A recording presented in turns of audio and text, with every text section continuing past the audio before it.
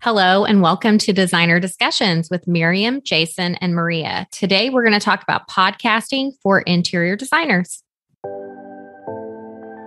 Welcome to the Designer Discussions podcast. Tune in each week where we discuss marketing, branding, PR, and business advice for design professionals. Are you wondering where to start marketing your interior design business? We are opening the Designer Discussions Marketing Studio, a monthly series of in-depth, actionable content to guide your marketing, PR, and business development. We want to help you transform your business and elevate it to work with your dream clients. This is a topic that I've been asked about from a lot of designers. And actually, if you listen to episode 55, where we had Ariana on, she has a podcast. And so there's a lot of designers that I've been asked about. How do you podcast? What's the process? So we want to do an episode just on that. And we actually have a webinar on this. Within the show notes, we're going to have that webinar episode. And then today we're going to do a high level of what you need to know, what you need to do to have your own podcast. We're just going to start about why is a podcast even important? One of the things that has happened really since the coronavirus is that audio format has blown up. So if you know anything about Clubhouse was new at the time. Over the year of 2020, it became $1 billion valuation just because of all that happened in 2020 because of coronavirus, and you were at home all the time, and audio. And podcast is one of the formats that also took off and blew up. One, they're low cost. Out of all of the marketing that you're going to do, podcast is one of the lower cost marketing avenues that you can take. I didn't say it's the easiest. I said it's one of the lowest costs. And it is time consuming, and we are going to get into that also. But in terms of cost, it's one of the lower ones. It's easier for your audience to consume the information, because a lot of the times when I hear people listening to podcasts, and me also, I'm listening to it either while I'm driving, working out, walking the dog, or I hear all type of things. So you don't have to stop your day to actually listen to a podcast. You can continue in your work. You could be at work listening to a podcast. So it's easier for your end user or your client to consume. And then also it has a global reach. There are a few marketing avenues out there that once you put it out there, the whole world has access to it. We had talked about do's and don'ts for Facebook ads. Now, I'm going to tell you, if you want to have a global reach with Facebook ads, you better have a lot of money because that's a whole nother realm. But with podcasts, once you have the initial podcast complete, once it's out there for everybody to see. So that is the advantages of having a podcast. We had talked also about hosting platforms, and there's a lot of hosting platforms out there now. We use Buzzsprout. Now, there's a lot of them out there. This is what we also had on the webinar, is to make sure you do your due diligence and research, because each of the platforms has its pluses and minuses. They each have their own costs. And it all depends on, as you'll always hear me talk about, know who your end audience is, who you're trying to market to. Do your research, do your due diligence so you can pick the platform that's right for you. In terms of the equipment, I'm going to let Maria talk about that, because she actually has, you can see her microphone right there. So she could talk a little bit about if you're watching on the video aspect, but I'm going to actually have her talk about the equipment that she's using. Awesome. So I don't know if Jason, if you're going to be able to link the exact mic that we have, but the mic that we use, you have to really speak directly into the top of it for it to gather the audio, which is excellent because it's not picking up anything else around the room. It's not picking up the animals in the background or the other people in the house. And this is not a very expensive microphone. There are a few other ones that the Shure mics are the ones that the professional podcasters are using, and those start in the $300 range. But the one that we have, we got off of Amazon, and we paid about $25, $30, I think, for the mic. And it works excellent. It sounds really, really good. I also have, you will want some kind of foam cover on your mic so that you don't get wind noise. I even have a little pop screen here so that you don't have to hear the sounds that come from someone's mouth when they're talking.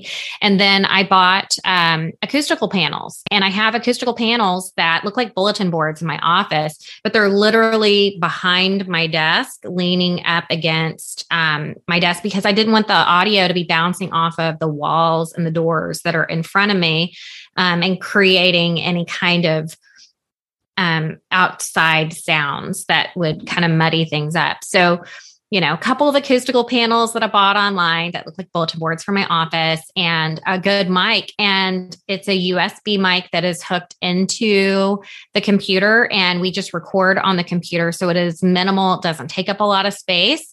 And so far, so good. I mean, I haven't had any complaints. And typically I'm the type of person that I would assume, because we have not super expensive equipment, that we would want to upgrade and move on to the next better and greater thing. But the reality is what we have available to us is great, and it's good. And I can pack it up when I need to go travel and still record whenever I'm not at home. Yes. And one of the things that you are going to have to think about is, once you record the podcast, you're going to have to think about editing the podcast. And there's a lot of platforms out there. One of the ones that we use, and that was suggested to us also, is called Audacity. And that's a free software. It's on the Apple and it's on the PC as well. There's a lot of training that you could get on YouTube on how to use it. That's is how you edit the actual podcast. If you have guests on, a lot of the times you may have things that happen in between. So you may have to ask a question that they were not for sure about, and you want to edit some of the behind the scenes information out.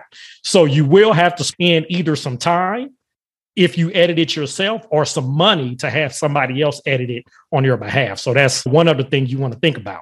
When you start a podcast, and I'm going to let Miriam get into this, you want to start with a theme. Like, what is it that you're wanting to podcast about? And I'm going to let her talk a little bit about a theme. Yes. Well, I think there's two things, right? There's, what are you going to podcast about, and who is your audience? And for us, that was obviously quite simple, because we all work with the interior design community. So that is what that's our target audience. It's very, very targeted.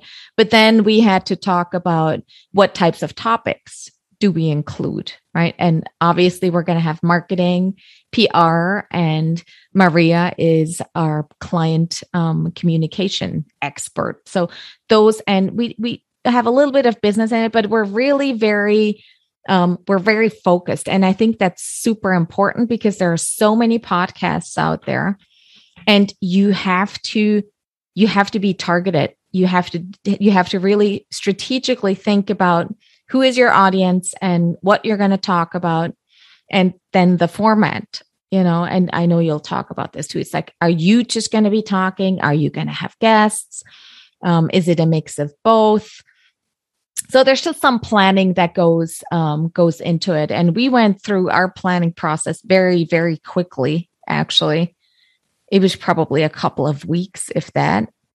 It was very fast.